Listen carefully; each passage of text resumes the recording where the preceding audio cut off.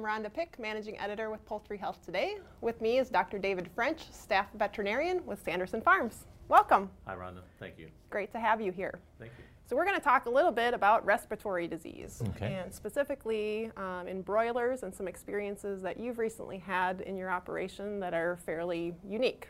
Why don't you share a little bit about the case and some findings that you've learned? Sure.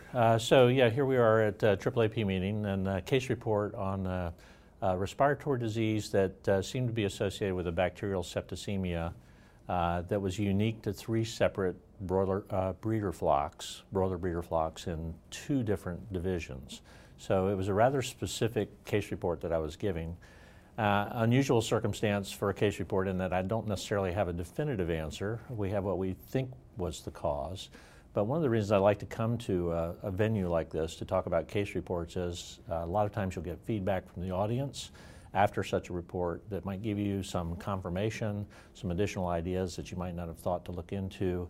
And sometimes it generates an interest in additional studies. What were you seeing in your flock, and at what age, and just dig a little bit deeper into what you were seeing? Sure. In this particular scenario, we had broilers that were getting sick around 35 to 40 days of age.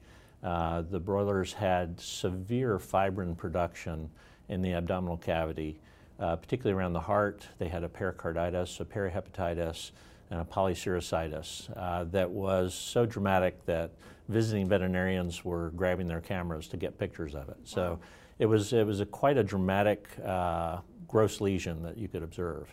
As we began to look at it, we performed routine epidemiological questions. Where did this come from? What's the relationship? And we were able to narrow it down to these three specific breeder flocks that the problem was coming from. It's unusual, though, for a bacterial septicemia not to cause mortality in the first week. And that was the report we were constantly getting from the field was we had no problems with early mortality, but the birds were dying at 35 to 40 days of age. It doesn't make sense for a bacteria that comes from a breeder flock to not kill chicks in the first week of age, but to kill them later at 35 to 40. So that was the thing that made it unique, and that's what got our attention. So were the three flocks in close geographical proximity to each other? They were in two separate divisions, so they weren't that far apart, maybe a couple of hours apart. Two of the breeder flocks were in one division in Texas. The other breeder flock was in a separate division. We looked for epidemiological sources. How did this get in those three breeder flocks and then disperse to those broiler progeny? Mm-hmm. And could not find any connection there with regard to movement of birds, movement of people. We never really found an answer why it simultaneously occurred in those three breeder flocks. There was no movement of, we do sometimes have, as most companies have, a movement of males from one flock to another that we use for spiking, but we did not have any movement between those two divisions. So it was a very mysterious, simultaneous occurrence of this disease in two different divisions that were separated by about 120 miles. Okay, so from a diagnostic standpoint, let's talk a little bit about that. What were your actions? What kind of diagnostic investigation did you do, and what did you learn? So we looked at everything.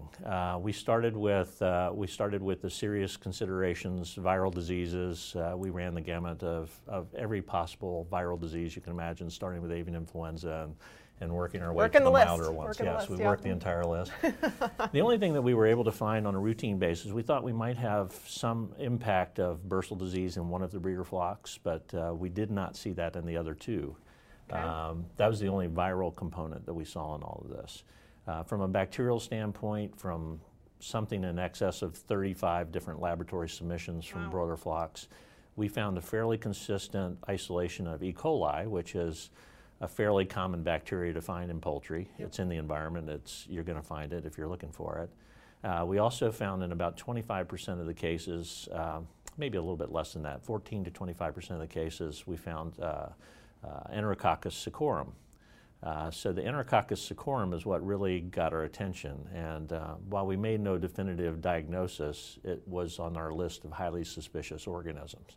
The thing that's unique about Enterococcus cecorum, though, is usually that's associated with a totally different picture in broilers. It's usually associated with a condition called spinal abscess, where that bacteria grows in one of the vertebrae, produces an abscess in that vertebrae, and it pinches the spinal cord, which causes a paralysis of the legs, basically. But we didn't see that in these birds. It was a totally different picture. It was more of a respiratory presentation.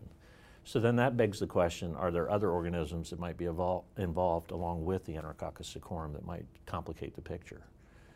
So now you've identified that you have a fairly unusual challenge in front of you. What do you do with your broilers? Start there. So broilers and breeders. So Yep. we've also identified it to 3 specific breeder flocks. Right. So fortunately on the breeder side, I'll start there first. On Okay. the breeder side, they were up in age. 2 of the flocks were in excess of 50 weeks of age. So one of them was almost 61, 62 weeks of age. We usually are finished with our breeder flocks at 63 weeks of age. We no longer set eggs from them past that age. So one of them aged out fairly quickly. Okay. The other one aged out relatively short period of time after that. But we still had one breeder flock that was considerably younger and continuing to produce eggs and broilers from that particular breeder flock. So on the broiler side, we discovered that treating with tetracycline, oxytetracycline, was beneficial. In fact, I did not have a case where I had to treat a specific house that was breaking that didn't respond to oxytetracycline. So that was beneficial. And because of that beneficial impact, we went back to the breeder flock and treated them as well to see if we could clean up the source of the problem so that we wouldn't have that problem in the broiler progeny. And it was successful in taking care of the problem. Okay. Any other considerations on things you've learned from the situation that you'd give it for as far as advice to other people or key learnings? Yeah, I think that history is critically important, and gaining input from the locals that are dealing with the disease and putting together your epidemiological strategy, I think, is critical. For our 2 divisions, for example, one division recognized immediately that it was related to the broiler breeder flocks that we were working with. The other division that we were working with said, no, that can't be it. It must be that we have a relatively short downtime. And when you have short downtime, your disease challenge is a little bit higher.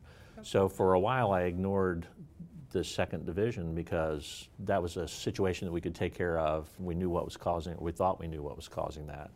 But as the disease progressed and epidemiology continued, we realized there is, in fact, a source flock that's generating this problem. So asking the right questions, doing the epidemiology, where did it come from, gives you an idea of how to approach solving the problem. We've been visiting with Dr. David French, staff veterinarian with Sanderson Farms.